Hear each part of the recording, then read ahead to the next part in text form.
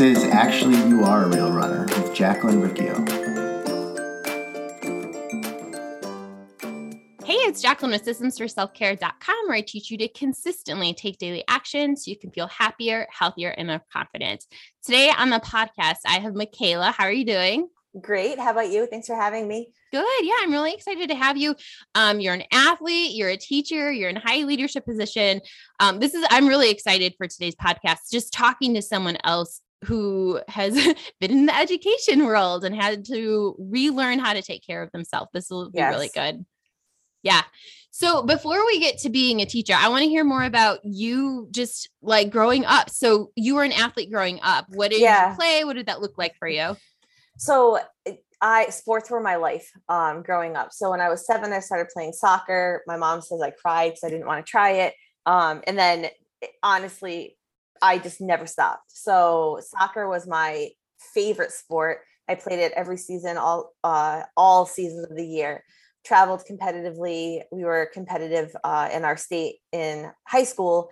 And the thing was that my favorite sport to play was soccer, but I was better at softball. Mm-hmm. So I played softball as well competitively. And then I had to make a decision when I was going to college. I had a scholarship to play and I just didn't love it enough. I pictured my life in college, and what I pictured was continuing this other passion I had, which was working with youth. I worked a lot in substance abuse prevention, leadership, peer leadership, and that was I was looking to grow in college.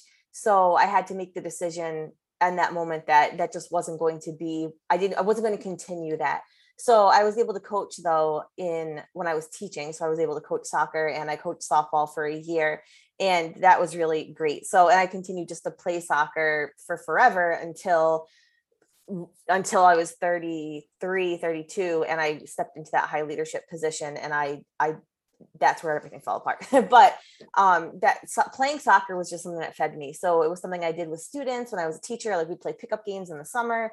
It was just a way to connect with other kids, other teachers. And that was like the common sport that everybody could understand because it's played around the world was soccer. So that was really a way to connect with my students once I was older. And it was a way for me just to have a lot of fun and get the best exercise. Yeah. Yeah. It's like, I've been reading a lot of, books on trauma and books on CBT, but they talk about how important it is to be a part of a community and be doing something with your body, like those things. And you don't think about that as therapy, but it really is like, you're a part of a bigger purpose and like doing something with people. Yeah. I honestly had never, because it was part of my life and it really was. There's never a question. It was just, I was playing sports. Soccer was my number one. So that was the one I was always looking forward to. Or I was like doing community service, or I was in choir. Like those were the things I was doing. So it was just part of me. And I never realized, other than the pure enjoyment I got out of it. And I loved the competition part of it. And it's also really a way. I was shy.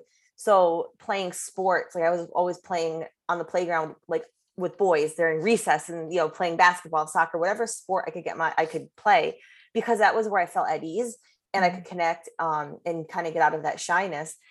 And I didn't realize until probably a few years into me finding it impossible and continuing to just lose ground or think I figured out a way to work it back into my life and then where I really realized, that is missing. I need to get that back. So I didn't know it at the time, but I learned it, that lesson big time once I really needed it. So you were a teacher. What did you teach? I taught high school special education and history. Okay.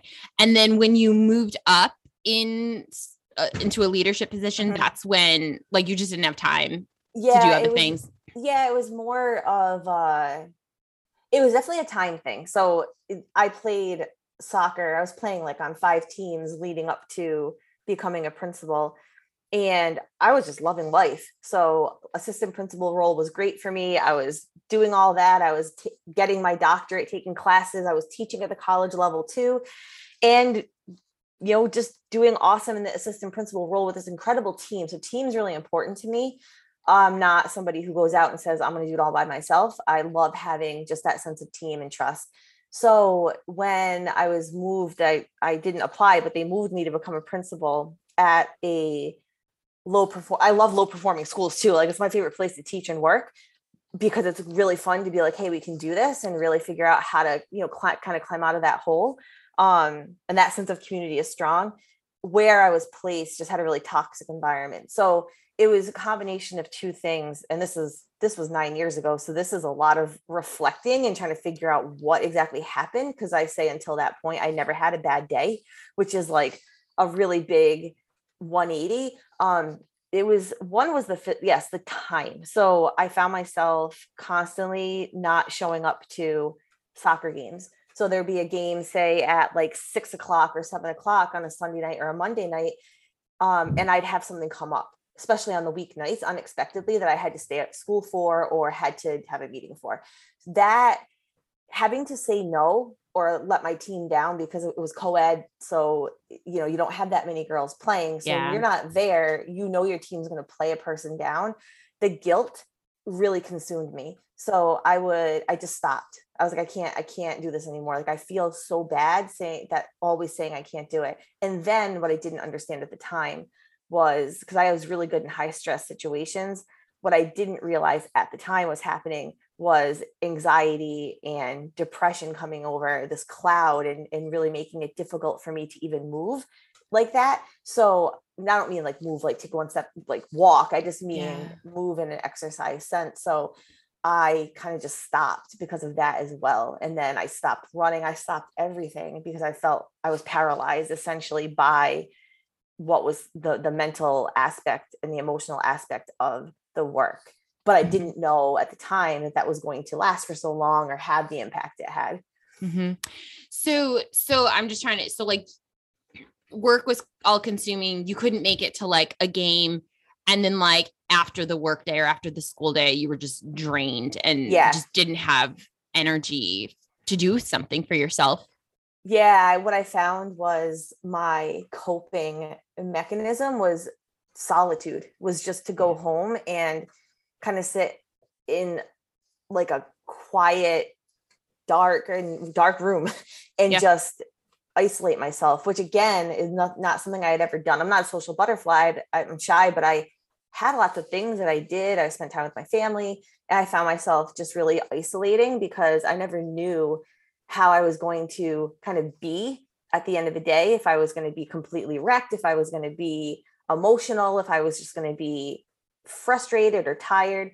And I didn't know how to explain it. So I just kind of isolated myself. And so so to deal with those emotions, I would try to go for a jog, and then I would be frustrated with myself because I wasn't running at the same pace I was running at, say 8 months earlier. Yeah. Not even close, like not even. And I'm like, I know that I can get out of shape fast, but this isn't right. So then the frustration would kick in, where I was beating myself up for not being at the level that I had been at previously. And nobody talked to me about that. So I didn't understand how to accept a new way of, all I knew was the old Michaela and how the old Michaela played soccer, how the old Michaela ran. And I didn't understand what was happening. So I just the additional frustration just made me kind of just stop. Yeah. Yeah. If you are an athlete and that's like your that's like part of your identity. Mm-hmm. And then to go like, oh, I'm running really slow, or I'm not being the best that I could be. Like it hurts. It like hits at that identity. So then it's just like, why even bother? Yeah. Yeah.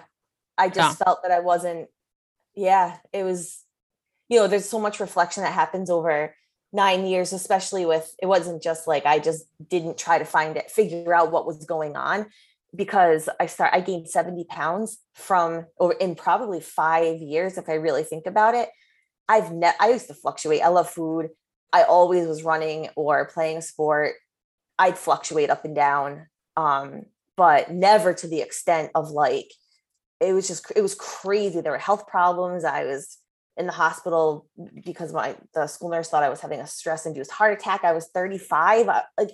I couldn't understand it. Yeah. And so, like there was almost like, I was so, it's not shame. I was just really disappointed in myself. And I think I was really sad, actually. It was almost like mourning the loss of this part of me that couldn't perform that way anymore. So like, I was so used to playing co-ed soccer, at 31, playing against kids that were like 21, right. And winning, or, being on the teams that were being asked to play on the co-ed teams that were playing at a pretty high level. And I was proud of that.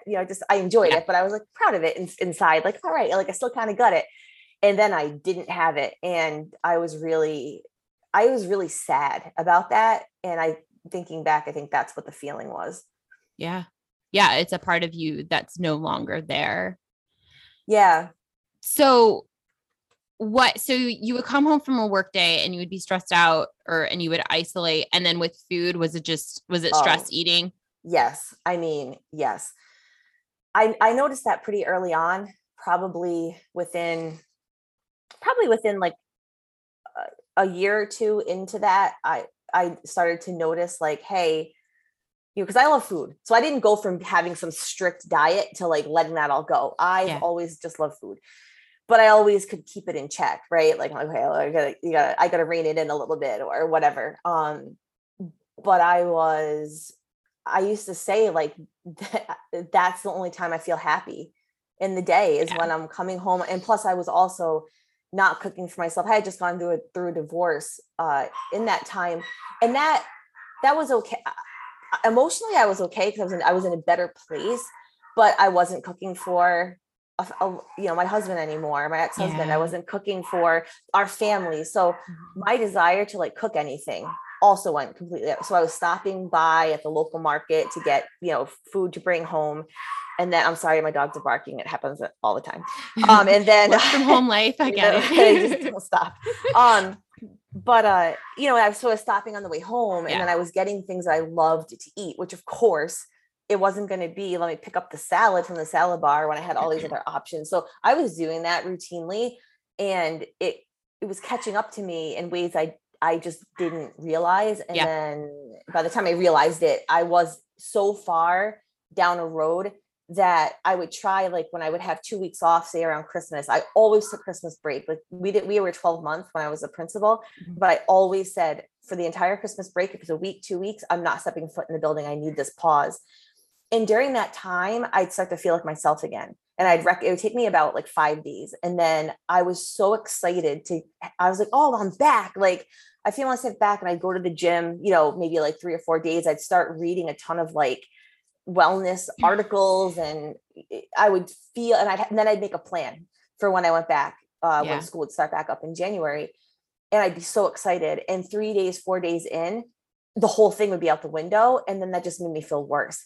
I went through that cycle probably for like 5 or 6 years of just trying to feeling great out of that stressful environment, trying to get it back, being excited and then not having it work out. And that was confusing to me, but also again, frustrating and just sad. I thought it was never going to happen again. Yeah. I think what's hard, like hearing all of this, so much of it resonates with what happened with me in my teaching career in my early 20s and not knowing how to take care of myself. But also too, like, I think when you talked about the going to get food, like I would go and get French fries. I would go and get French fries from McDonald's before I got onto the highway to make my commute home. And it's like the French fries were the happiest part of my day. Right. And so what I don't like about with diet culture is like, there's so much shame around that, but it's like, no, I was doing the best that I could with the tools that I had. Like that was literally the best way that I could take care of myself. Is it the best way? Nope. But that's what I knew at the time. Right. And so it's like that too, like you were doing the best that you could. Was it the best? But it was what you could do at that point. And that was hard too. It's interesting you put it that way because it's true. I was doing the best I could at that point. And I had a couple of really close friends who had seen me, who knew me before, and then knew me once I started to go through this. And, just fierce females who are like, you need to stop beating yourself up. Cause I'm really hard on myself. Aren't we all? Like, especially if we're hard on ourselves. And, they'd say like, you need to focus on, you need to accept yourself. You need to work on this. And it didn't make sense in my head. Like I couldn't understand it. Like all this talk of self-acceptance. And I just didn't understand because I had always been confident. I wasn't feeling, well, actually, I guess I was feeling less confident, but like, I don't know. I could not put it all together until a lot later, like a couple of years ago. But I had friends saying to me, like, you're doing the best you can. But to me, that wasn't good enough. Yeah. But yes, it was the best I could do at that time for sure. Yeah. So how did you work yourself out of this? So I like what you said, like, this is years long. This wasn't like, oh, great, I found this plan on the internet and it fixed everything in 3 weeks. I kind of called it like, I used to call it, this is going back a couple of years ago, I called it like almost like an education. Like I could get a degree in how to help yourself and what's out there, because I never looked at that stuff. Again, being an athlete, I wasn't reading about being an athlete. I wasn't reading about what best plan to do, especially when I wasn't competing at the collegiate level. And then I was competing for me and I was performing for me. So, and for a team, right? So I just got so much gratification out of it. I wasn't reading anything about health. Why did I need to? I was in my 20s. I was in my, early 30s. I was healthy. Like I went to see my doctor. She'd tell me like, lay off this. I'm like, okay. And then like, that was just move on.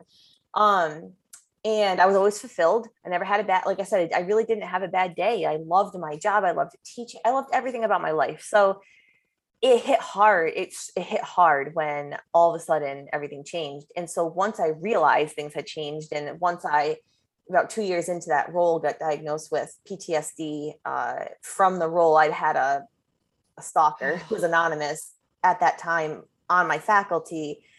And the toll that all of it was taking on me, I'm the type of person who's going to push through. I'm always going to push through. Yeah. And also because my purpose was to be there to, serve kids and teachers. Like that was my entire purpose. So I would never let anybody see me sweat. I'd go in my bathroom in my office and cry. No double doors, nobody could see me. The bathroom, that thing was gross, but like it really was really a good buffer. But it took me 2 years to identify that what I was feeling wasn't okay. Like more than just like, hey, I need to feel better. Like actually something I think is something's wrong. Mm-hmm. So once I went through and once I was diagnosed with that and starting to understand what was going on, even though I had never had anxiety in the past, I started to look into ways to cope with it, because I was on medication almost immediately. So okay, how can I cope with this? So even though in the not being able to implement a certain strategy or plan when I would come off like a period of time of feeling good, it was still a learning process. It was still a learning, right? So yeah. I did a ton of reading. I read lots of articles, and I would try different things. I also, of course, signed up for every single Weight Watchers worked in the past. It was so easy. Let me try it. Didn't work for me at that point because there were other things I think I needed versus just the program, right? But I didn't understand that either. So the learning process for me was just a lot of trying and then having it not really work the way I expected it to, until I finally said, it took a long time to get here, but I said, it's the environment. I'm trying to change something that I don't have control over. Like I'm trying to change all the stuff I do have control over, but there's something that's bigger than that. And so when I made a decision that I was going to focus more on my own health, and that worked a little bit. I use Peloton. That was really helpful to me to have an at-home option, because then I didn't have to worry about signing up for a class at the gym and then missing it and all of that guilt I had and sadness around missing a soccer game. I could just work out on my own terms. That went okay for a little bit. I started that I can't believe it was 4 years ago. Mm-hmm. I was all right. But it was once I actually made the decision to say, no, I'm actually going to act on this and I need to step away from this role. And I'm carrying too much of the trauma that happened. I'm carrying so much of this weight with me. When I made that actual decision to do that is when I was able to really focus on myself as far as getting the workouts in. And I would love to say that like I could have figured it out earlier, but that was my process for getting to that point. And now that it's been about a year or so of me like making sure that I am getting workouts in and being okay with the fact that it's not a 2-hour workout like it was when I was in my 20s at the gym, because that was also hard for me to accept. That it's more for how I feel, to help manage the anxiety, to help manage all the stuff I have to do in a day, shifted my perspective to be excited about working out, knowing I need it, knowing it's helping me just, manage my day better or be happier. That was the process for me to get there. So it was a tough one. Yeah. But now that I'm there, I would never change it. Yeah. Yeah. I think we'd all like it to not take as long as it has to take, but it's like, well, you kind of have to go through all of those obstacles and learn from it. But I want to clarify. So you left that role, the toxic environment. Yeah. Yeah. So like, that's like a really good thing to mention, because while it is important to like exercise and eat healthy and read the self-help books and meditate and all those things, like if those are like band-aids on like a deep wound, and if you don't if you don't pay attention to the thing that's actually like causing all of those things, it's not going to. That's where I think it's important. Like I had a therapist. I was seeing her regularly throughout this, and she was trying to help me understand. She's like, Michaela, movement is missing out of your life. You were an athlete. Like she's the first person that had ever said that to me. And I had never thought about that. And this was probably 2 years in, at least, to maybe even more, to like the struggle. And she said, Michaela, movement's important. I didn't know that. Like I didn't understand what role it played in my life. Yeah. And I think if I had understood what could possibly be coming, the role that it plays in my life, like I just had no clue. And because I didn't have a clue, once I was in it, like in it, it took me so long to figure it out, which is why I'm glad that I hear, maybe it's me, maybe I'm just listening more, but I feel like it's talked about so much more now. And there's people like you who are doing podcasts on this and talking about your experience, because maybe if I had known that or known to anticipate it, then I would have had the plan going in, if that makes sense. Like instead of just, hey, I'm playing soccer all the time because it's so much fun, to no, I need to make sure that this is the thing I keep in my life. I didn't even know that exercise could help anxiety until my close friend, she was like, Michaela, my dad, because she struggled with anxiety. She was like, my dad said to me, do you know why I run every day? And she said, no. And he said, I'm not training for a marathon. It's because this one thing, like what if I told you if you did one thing every day for the rest of your life, you wouldn't feel the way you've been feeling. Would you do it? And she's like, yes, of course. He said, well, that's for me. That's, it was running at that when he was 75, it became biking. But she said to me, Michaela, that's why I run. Because I knew like, that's the one thing she will not compromise is her, like, even if it's a 20-minute run, she's always running. And she used to say to me, like, there is something that you can put in your day every single day that will make a difference. So, yeah. I mean, if you think about though, it's like elementary school kids go to gym class. They go to recess. Right. High school, you have a gym class and you have a sport that you play. And even in college, you're walking around a campus a ton. Yes. Right. Yes. And then we get to adulthood and poof, you walk to your car, you walk from your car to your workplace, and your heart rate elevates because of stress, but it never gets to calm down. You never get to like release stress hormones. It's just constantly bottled up inside of you. Yes. Yeah. Yeah. I noticed that, like I started to, I had, people are like, oh, why do you have an Apple Watch? I'm like, to monitor my heart rate. Like, that's really what it came down to. At first I got it because I thought, oh, let me just be more accessible to people when I'm in the building. So I got the Apple Watch that you could like, get a phone number for, so that like I could like text message and like get phone calls while I was walking the building.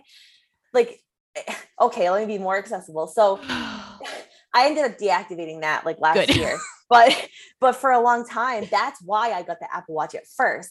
Then I realized I was paying attention to my heart rate a lot, because I realized that, there were times my blood pressure has always been like 117 over 75 or 110 over 70. It was always great.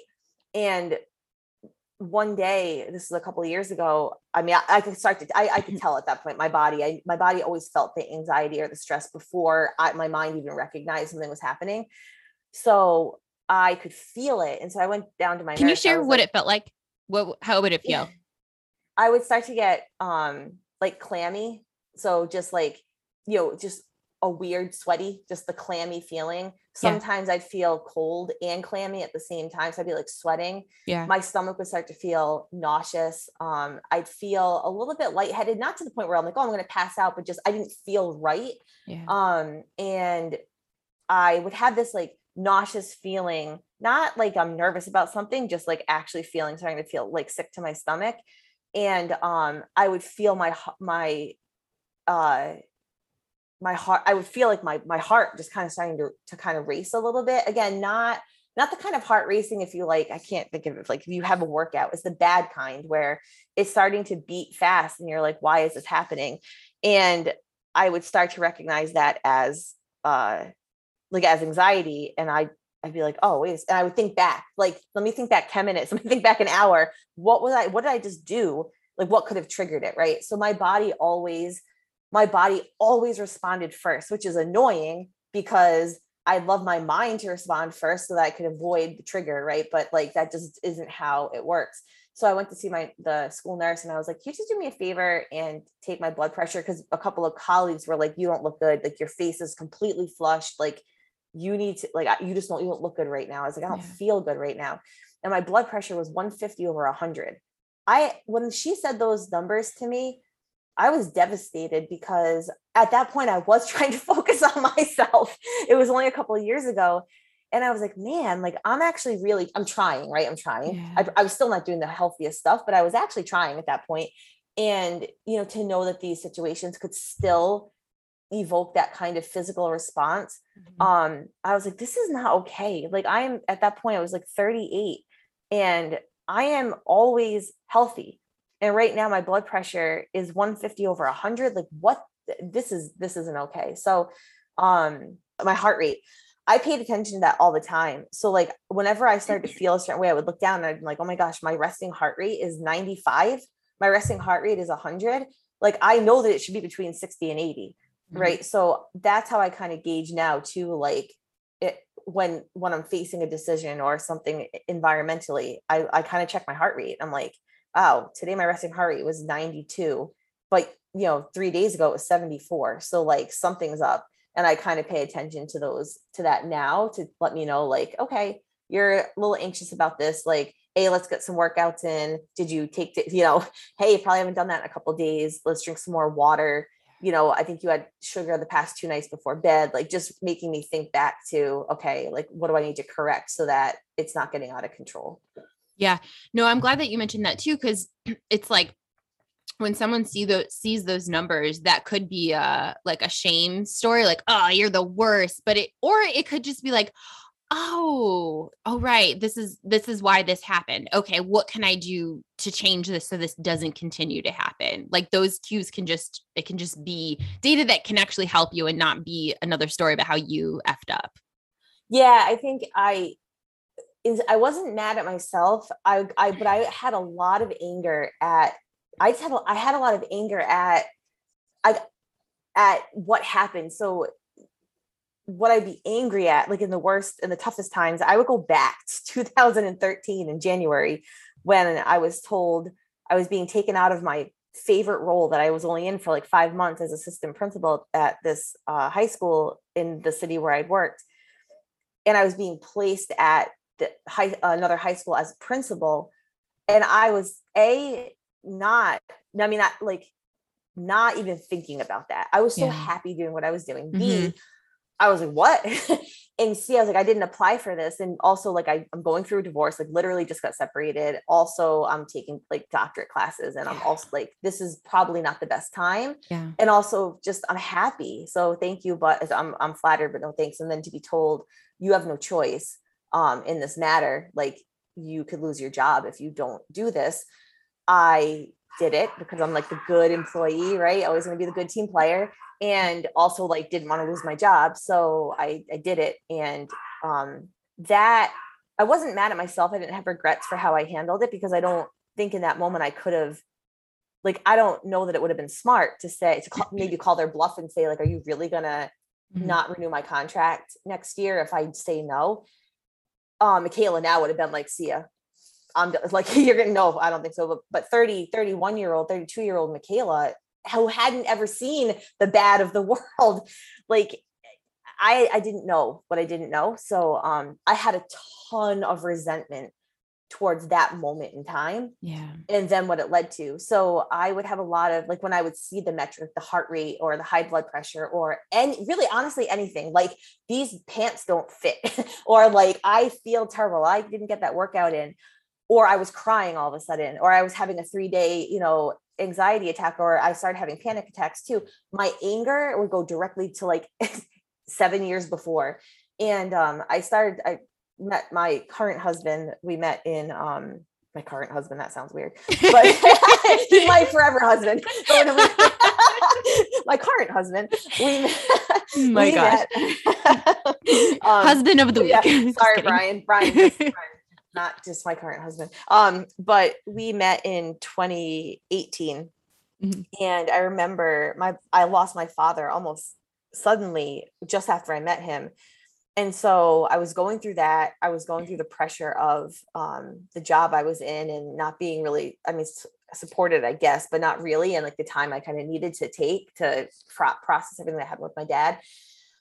And I remember that anger was raging at that point. And I remember just crying and saying to Brian, who was my boyfriend at the time, I'm so angry and I don't want to live this way. Like I'm not used to being mad. Like I'm not an angry person, but I can't get past this anger. I used to cry angry tears on the way to work every morning in the car, and like starting your day crying on the way to work is not a good way to start it. And I didn't know what to do. And he said, what would it look like if you kind of just let yourself feel that, and then maybe let go. But if you try to keep fighting it, you're going to fight it forever. And he was so right. And I was finally able to let go of that anger. One of my dad's friends actually had taken me kayaking, again, movement. He talked to me too. He said, we need to move. He had suffered from PTSD from Vietnam. And he was one of my dad's, closest friends. And we went kayaking, got on the salt water, went kayaking. And he talked to me too. And he said, you've got to get out in nature. You need to move.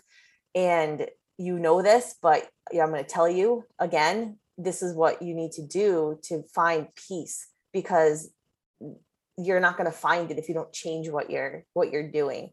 And honestly, that is what set me on the path to being able to not be that angry. And I don't think I could have let all this other stuff into my life and into my world had I not let go of that anger and resentment that I had to something that happened. Like, cause I say it happened to me, at that point, it was 6 years earlier. And I was holding on to that so tightly. Once I let that go is when I was able to let some of this other stuff into my life. Not that I perfected it, not that I have perfected it, but I am much healthier now. And it was only when I let go of that resentment and anger and just accepted it. Mm-hmm. Yeah. No, I'm reading. Have you read the body keeps the score? No, I think I've heard of it though. Yeah. Is it? It's really good. Everything you're talking about, PTSD, they talk to Vietnam vets and World War II. It's very scientific. It's really great. But I just keep coming to I'm actually on the chapter right now where he's talking about what to actually do. Like, how do we get out of this? What do we do? But movement, really these basic things, right? Movement, nature, water, the basic of basic things that people just, when I was going through all this and I started, and I mean, I'm not going to shame any course, because these programs have worked really well for some people, but I tried the 21-day fix with the workouts that went with it. And when I couldn't make that work, I was like, how can I not make a 20-minute workout work? I don't understand. This is not making any sense to me. Maybe I failed. Maybe this is what it's going to be the rest of my life. Until it was probably just me just being confused, not understanding, because my therapist she introduced me to the concept of meditation walks. I thought she was out of her mind. I was like, Joan, come on, like a meditation walk. What are you talking about? Right. And because you're like, go, go, go. And yes. She's like, hey. I'm like, no, I run. But she's like, well, when's the last time you ran? I was like, 3 years ago. You know? So I play soccer. When was the last time? Well, 3 years ago. So she was like, listen, it combines two things, you know, movement and nature. And I camped. I went camping my entire life as a kid. And I found that, you know, being around campfires was really soothing to me as well. So she was like, it combines two things that, you know, you love, which is nature and movement. And so I'm like, well, what are you even talking about? And she's like, well, you literally go for a walk and you look at, like, you say to yourself, you verbalize it either out loud or in your head, look at that yellow leaf, look at that blade of grass, and you describe to yourself. And I was like, this is never going to work. And I ended up, I still think back to those walks I would take, and they make me feel at peace. Even now, like, those are some of my favorite. Grounding. Yeah. Yeah. And you get out of your head and into your body. Mm-hmm. And I didn't know that concept either. So even if in the moment I didn't feel like they were working, because my body was still like you said, the body keeps score. My body kept score. Like, and it was like, you know, body 65 to Michaela 0. Like, it was just like the trauma and all of these traumatic responses were just racking up the points. Yeah. And so even if in the moment, like in that meditation walk, like I was expecting immediate results all the time. Yeah. Because here's a pill right. And this will fix it. And it's like, shoot, it's not that. Yeah. But I still realize the power that had on me, because even now when I'm working out, I've figured out a bunch of things that are making me feel a lot better, and I'm consistent with them. I still think back to those walks, and they bring a sense of peace to me. And I'll do that sometimes if I'm my body keeps score, but I don't have the massive physical responses anymore, because the triggers, like, I've come a long way. In lots of, just holistically, I guess. And when I have one of those physical responses and I don't even know what the trigger was, I'll do something similar to that, like a shortened meditation walk, or get myself, I'm like, okay, I need to move. I need to have less sugar, drink more water, and I need to, get a little more sleep. Like, it's just so basic, but nobody ever, again, like, I think I didn't know, like, yes, I took health class in high school. Like, yeah, I knew that playing sports was fun, but I didn't understand what it really meant. It's not explicitly taught. Like, habits, like healthy habits is not explicitly taught. Like, when I think about health class in high school, like, I don't know, I remember like sex education, and I remember learning about like the body and like different body, organs and whatever, but like, or like, don't smoke. I had DARE growing up, right? Don't smoke, say no to drugs, all of those things. Right. But like, hey, it's really important that every single day you get 7 to 9 hours of sleep, that you as an adult set a bedtime. That was never something that you start your day drinking a shit ton of water before you turn to coffee, that you have vegetables with every single meal. Like, hey, it is actually okay for you to have some cookies, but here's how to not eat all of the cookies. Like, none of those things are explicitly taught. No, ever. Ever. That, and it's funny not to like mention programs, but I did finally, after like months of seeing it, I guess, promoted, advertised, whatever, talked about, I realized that especially, so my husband is from the Midwest. And so he grew up eating, he never skips a meal ever. He gets hangry also. Like, I can skip all my meals. It doesn't affect me, other than like, it does affect me, like, cause I'll overeat on something, but I'm not like, oh my God, I missed lunch. He cannot skip a meal. And he has a very well-rounded meal every time. So there's always like a carb, and he loves sweets, and he can gain, he was in the Navy for 22 years. He can gain 5 pounds and lose 10 in like 3 days. So he's just like that, like everybody, like the stereotypical, like, it's pretty easy for him to maintain what he needs to maintain. And I didn't realize how important certain nourishment was, in making sure that like there's always a vegetable and always this. So I was used to trying these I didn't think they were restrictive diets, but in hindsight, they were. And it was impossible with him to do that, because now I'm like, okay, at the end of a busy day, when I'm still in this, are we thinking about cooking 2 dinners? Like, what? This is too much. And like, I want to enjoy dinner with him. And I'm like, this is too, I can't do this. This is like, I can't do these restrictive things, because it's not, I feel like a failure. So really starting to like retrain my brain into saying like, no, it's okay to still love your cupcake. It's okay to still love the cookie. Like you should, because if you try to cut that out, you're just going to continue to want it even more, because you're telling yourself you can't have it. Has been definitely a game changer for me and how I think about like food and how food serves me. Mm-hmm. Yeah. And like going back to what we talked about, like sometimes I do have a crappy day, like yesterday, and we did get a cookie and I ate that cookie and it was the best part of my day. Yeah. Like it was like, it was emotional eating, but it also wasn't, I didn't have to eat 15 cookies. Like it was a decent sized cookie, but like, and I'm okay with that. But in the past, you can't have sugar. You can't, that's not okay. But then it just stops. But it takes a long time to get there too. Like it's not overnight. Yeah. No, it's not. I've learned that too. And I've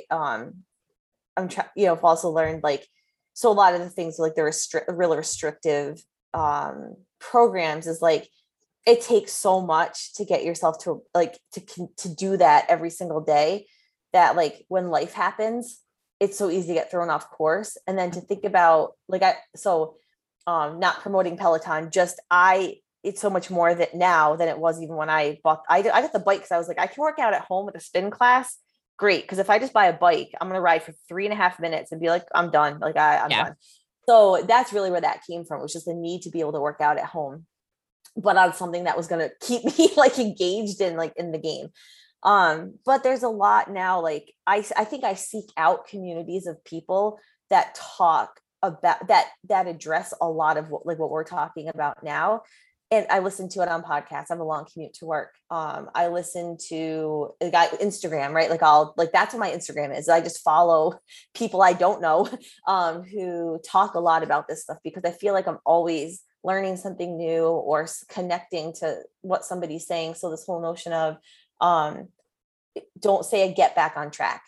And I was like, oh, I've been saying that for like forever, because that implies that you got off track. And it's not off track. It's just part of it's just your journey. Yeah. And that's been really powerful for me. I'm not perfect at it. Like I'm not saying I don't, struggle with the fact that like weight's not coming off the way I want it to, like the symbolic 70 pounds that I gained, like symbolically losing those would be like, I shed the weight of that experience. But I even think about that a little bit differently now too. Like, okay, I don't have to take off those 70 pounds in order to feel like I shed that weight of that experience. I don't. And I have like a new goal that is not close to 70 pounds, losing 70 pounds. And I'm actually like super okay with that. And it took me a long time, like just recently to get to that point. But like that whole, don't say I'm going to get back on track. I need to get back on track, because that implies you did something wrong. Just that thinking, just that mindset. I'm like, oh, that's really helpful. Okay. You talked about movement for anxiety.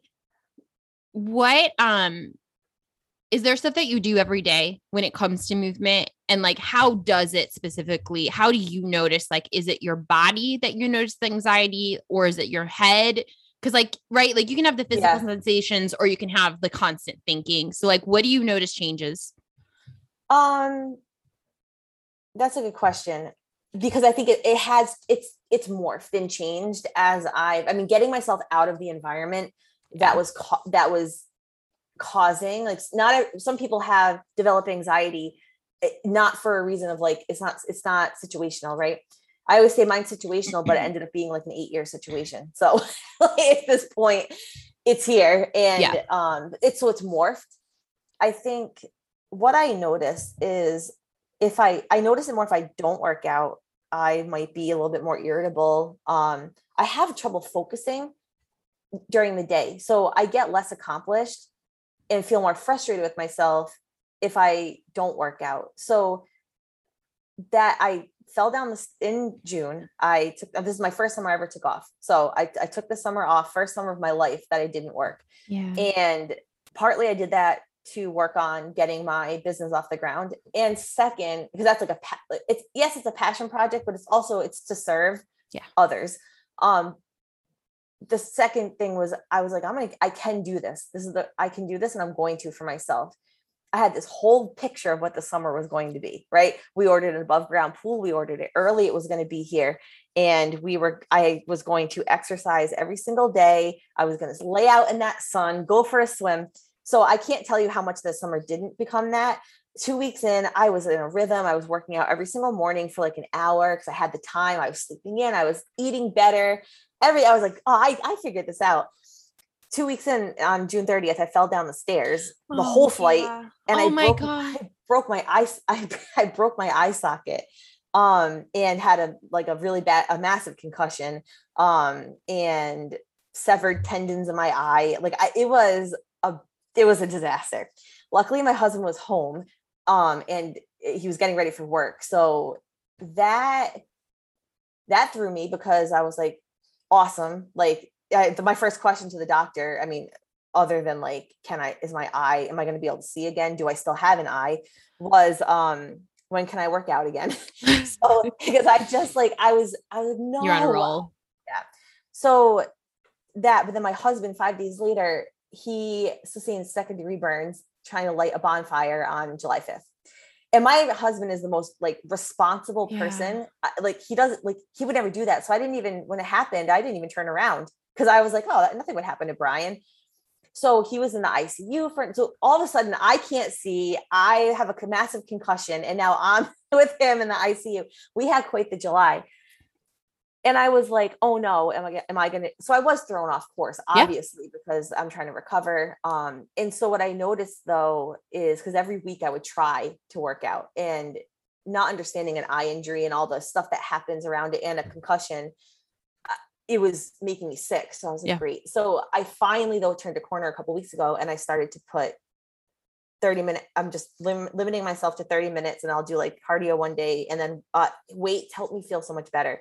So what I notice with working out is I have a physical response, in that I fall asleep right away at night. So when I go to bed, it's like it doesn't matter when I work out. I like to work out in the evenings because I feel my best.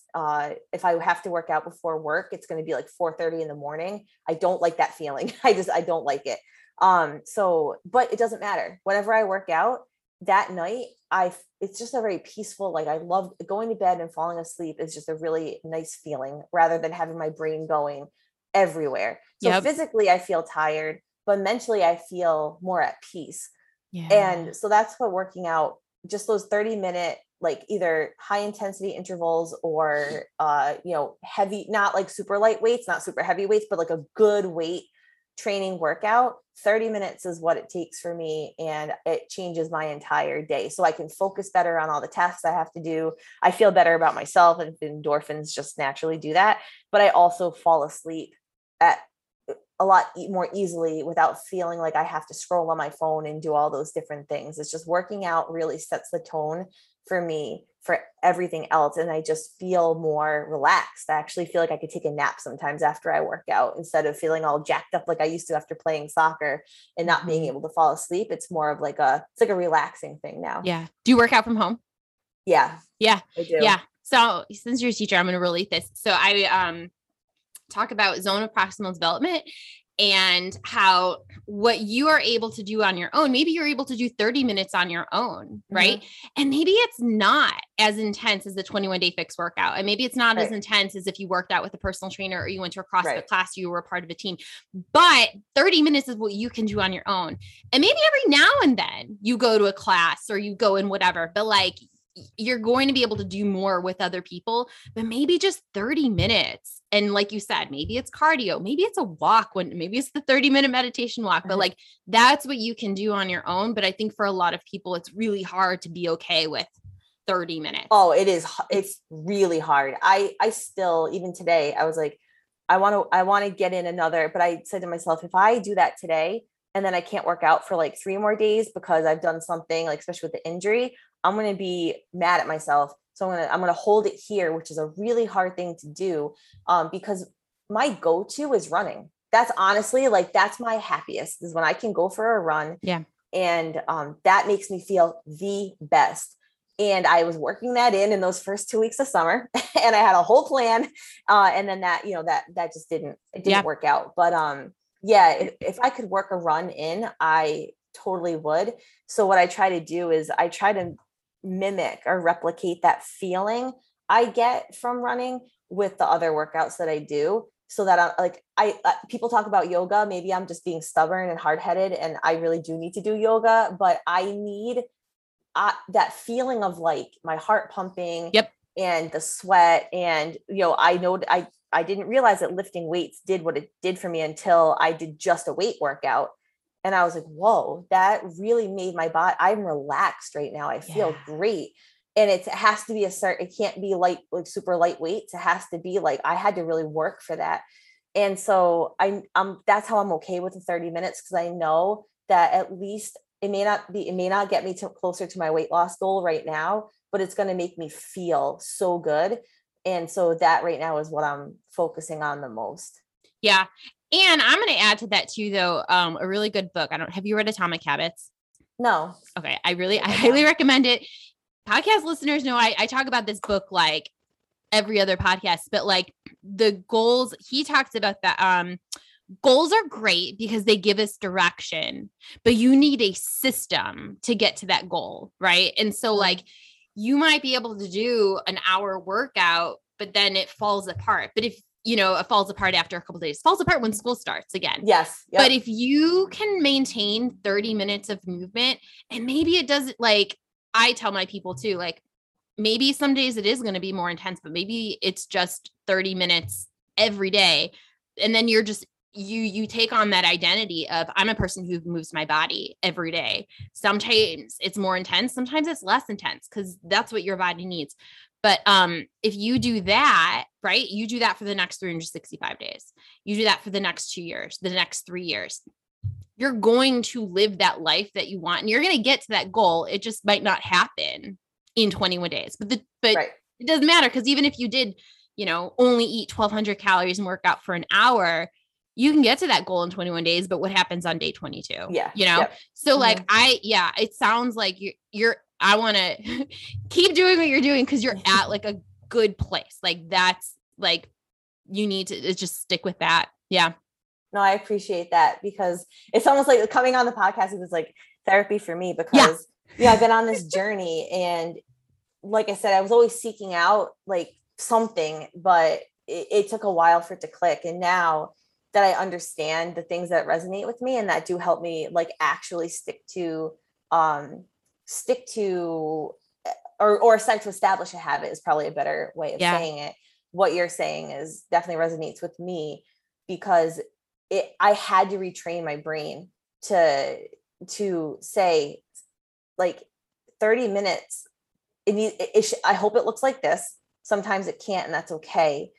And sometimes, I know that what I put into my day is a walk when I'm at school. It's crazy to think back 2 years ago when I set a goal for myself for like self-help. I was still a principal. This was my goal, a 5-minute meditation on Fridays. That was it. 5-minute meditation on Fridays. And I only did it once. I actually missed, I had to cancel it on my calendar every single week. Other than this one time, I had to actually step outside of my building.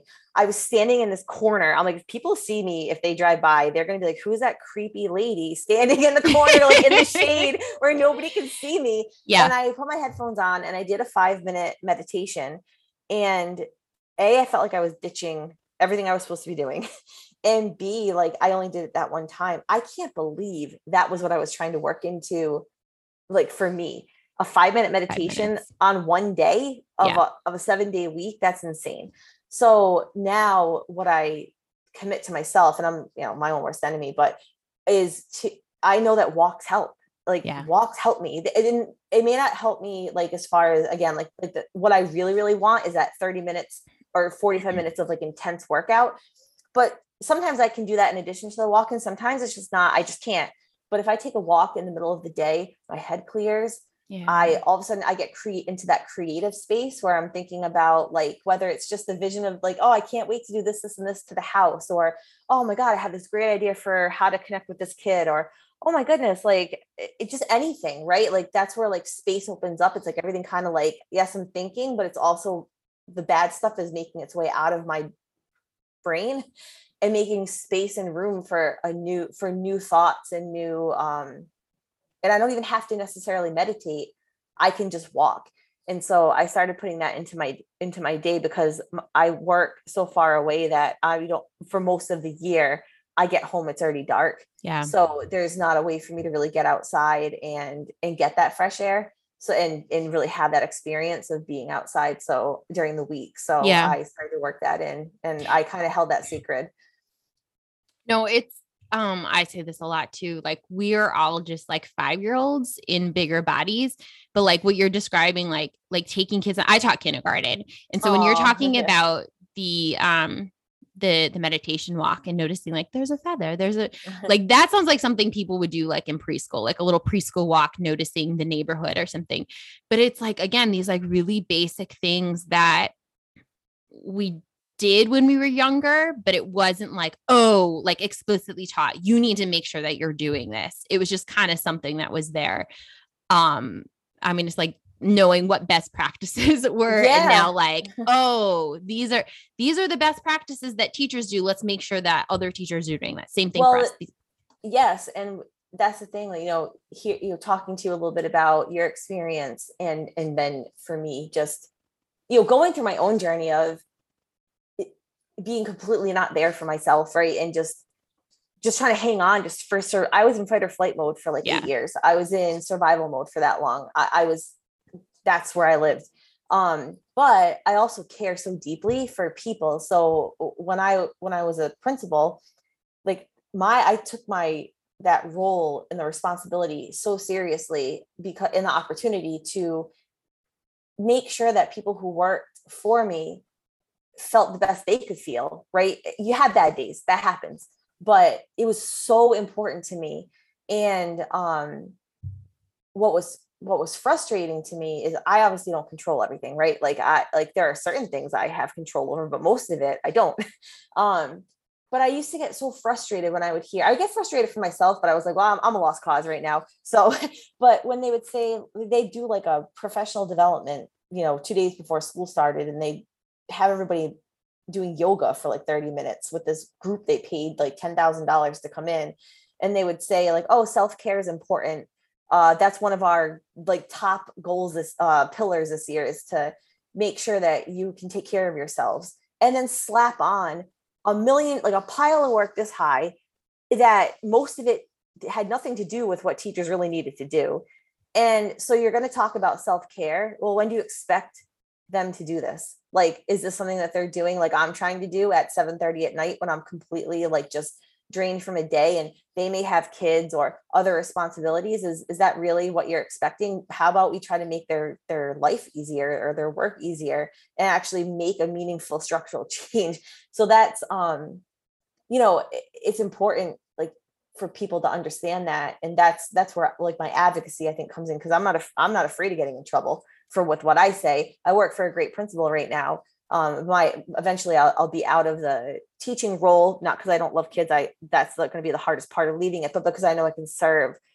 There's work for me to do to help teachers and administrators, 50% of whom now say they want to leave the field. And the thing is, it's obviously not because of the kids. Like, yes, they can, you can come home. And I used to tell my 6th period social studies class, like, this is going back like 10 years. I used to say to them, I love you guys 23 hours a day. And there's 1 hour every day where you drive me crazy, right? Like, I was taking Advil every day at the end of the day. They were 9th graders, but like, I loved them. They just drove me absolutely crazy, and they tested every last nerve and patience that I had. But like, that wasn't causing me to, that moment, those moments weren't the reason why. It's everything else that, for people, it's the lack of connection, lack of support, lack of feeling like somebody cares about me, or even cares that like I'm struggling with this right now. And we need more of that because we can't do it on our own. Like I was trying to do it on my own as a principal for years and years and years. And clearly I wasn't really getting that far. Like we need, like you said, the communities of people. Well, we have a natural community in where we work. And so, but that community doesn't always serve us in education because there's so many things we don't control in that space. Somebody does, but we don't. Mm-hmm. And so, we can't always do it by ourselves, like on our own. Yeah. This is a good segue. Can you tell us a little bit more about your business and your podcast and what you do in both of those? Yeah, I would say honestly, like in a nutshell, my mission, so I'll say my mission, but then also my company's mission and the podcast mission, it's really to attack that statistic of, it used to be 30%. Right now it's 50 mid or post-pandemic % of teachers want to leave within 2 years of now. And for principals, it was immediately. And my mission is to correct that and to lower that percentage, not for a data or statistical reason, but because if somebody's leaving teaching, there's a major reason why. Yes, do some people have life changes? Yes, of course. Like some people are going to leave something, or maybe they just didn't love it the way they thought they were going to. But people get into teaching for kids. Like you're pulled into that, your whole heart and soul and being. And so for somebody to say that they actually really want to and are planning to step away from that, something is really wrong. I wouldn't have known that as a teacher, but I found out as a principal. And so when I started to be responsible for teachers, especially in my second school, it was a really high pressure environment. And I had teachers who were like 24, 25, 26, or 29 coming to me and saying, I have to make a choice. This might be my last year because I want to start a family. And I'm like, wait a second, you shouldn't have to make that. And it wasn't just women, it was men too. And I'm like, no, this is not okay. Like this should not, I know that I'm experiencing this, but it kind of comes with the role in the leadership role. Like, but I shouldn't have to worry about that, but you really shouldn't have to. That's when I realized, okay, in my next life, which is happening now, I need to help change this. So I can help teachers like the way that you've been talking about all of these things, like back to the basics, right? Of like what you need to sustain yourself. So it's a lot of that. Like, so before they get to the point of where they want to leave, what can we do? So I have different guests on my podcast. Like I'm looking forward to having you on to talk to teachers and leaders just about all the different things about get moving into your day and why is it important? How can we do that? Because I think of education as like a closed circle, right? Like you have to have a very specific degree to even enter into this like special club of educators. And then we close ourselves off and we listen to just all other educators. And I feel like all of this that you're doing, this work doesn't penetrate. There's no opening for it except unless somebody schedules a professional development session, right? And says, hey, come, and then no one wants about movement. Yeah. They don't want to go to it because now it's like, more stuff I have to do that I'm not going to be able to get done. Yes, exactly. So like how to open that door. So the podcast is really to bring in amazing people that as teachers or school leaders are driving to work, say, or taking a walk or whatever, can actually be exposed to this conversation because this dialogue does not happen in the education space. It doesn't at all. And so to bring that to people is really important to me. Yes, sometimes there are specific, like, how to have a great school opening, right? That was very specific, but a lot of it is this kind of conversation. And then, so the mission is to just catch people before they're at the point where they feel like they have to have no choice but to walk away. Yeah. And that's the mission of the company as well. My company does a lot more with, teaching people. Yes, coaching is important, but hey, by the way, school leaders and district leaders, it needs to be efficient or else teachers are going to feel overwhelmed. The coaches are going to feel overwhelmed and it's going to be ineffective. Why do it? So it's a lot of these, like, whether it's through courses or through coaching, helping people be more effective, but do it efficiently so that they do have the time back to do all this great stuff we're talking about. Amazing. Where is the best place that people can find you if they want to connect? So there are two websites lead to the same place. So it's whatever you can spell. No, it's Dissect Ed Podcast, mkj.com. That's the podcast, but also it goes to my website, which is Dr. Keegan Yadley. Good luck spelling that. I'll put it in the show notes. Yeah. drkeeganyadley.com. They both go to the same place, which is my company's website, but also the podcast is linked on there. And that's the best place to find me. Amazing. Thank you so much for today's episode. I really appreciate you. No, thank you. I appreciate you too. Thanks for the work you're doing.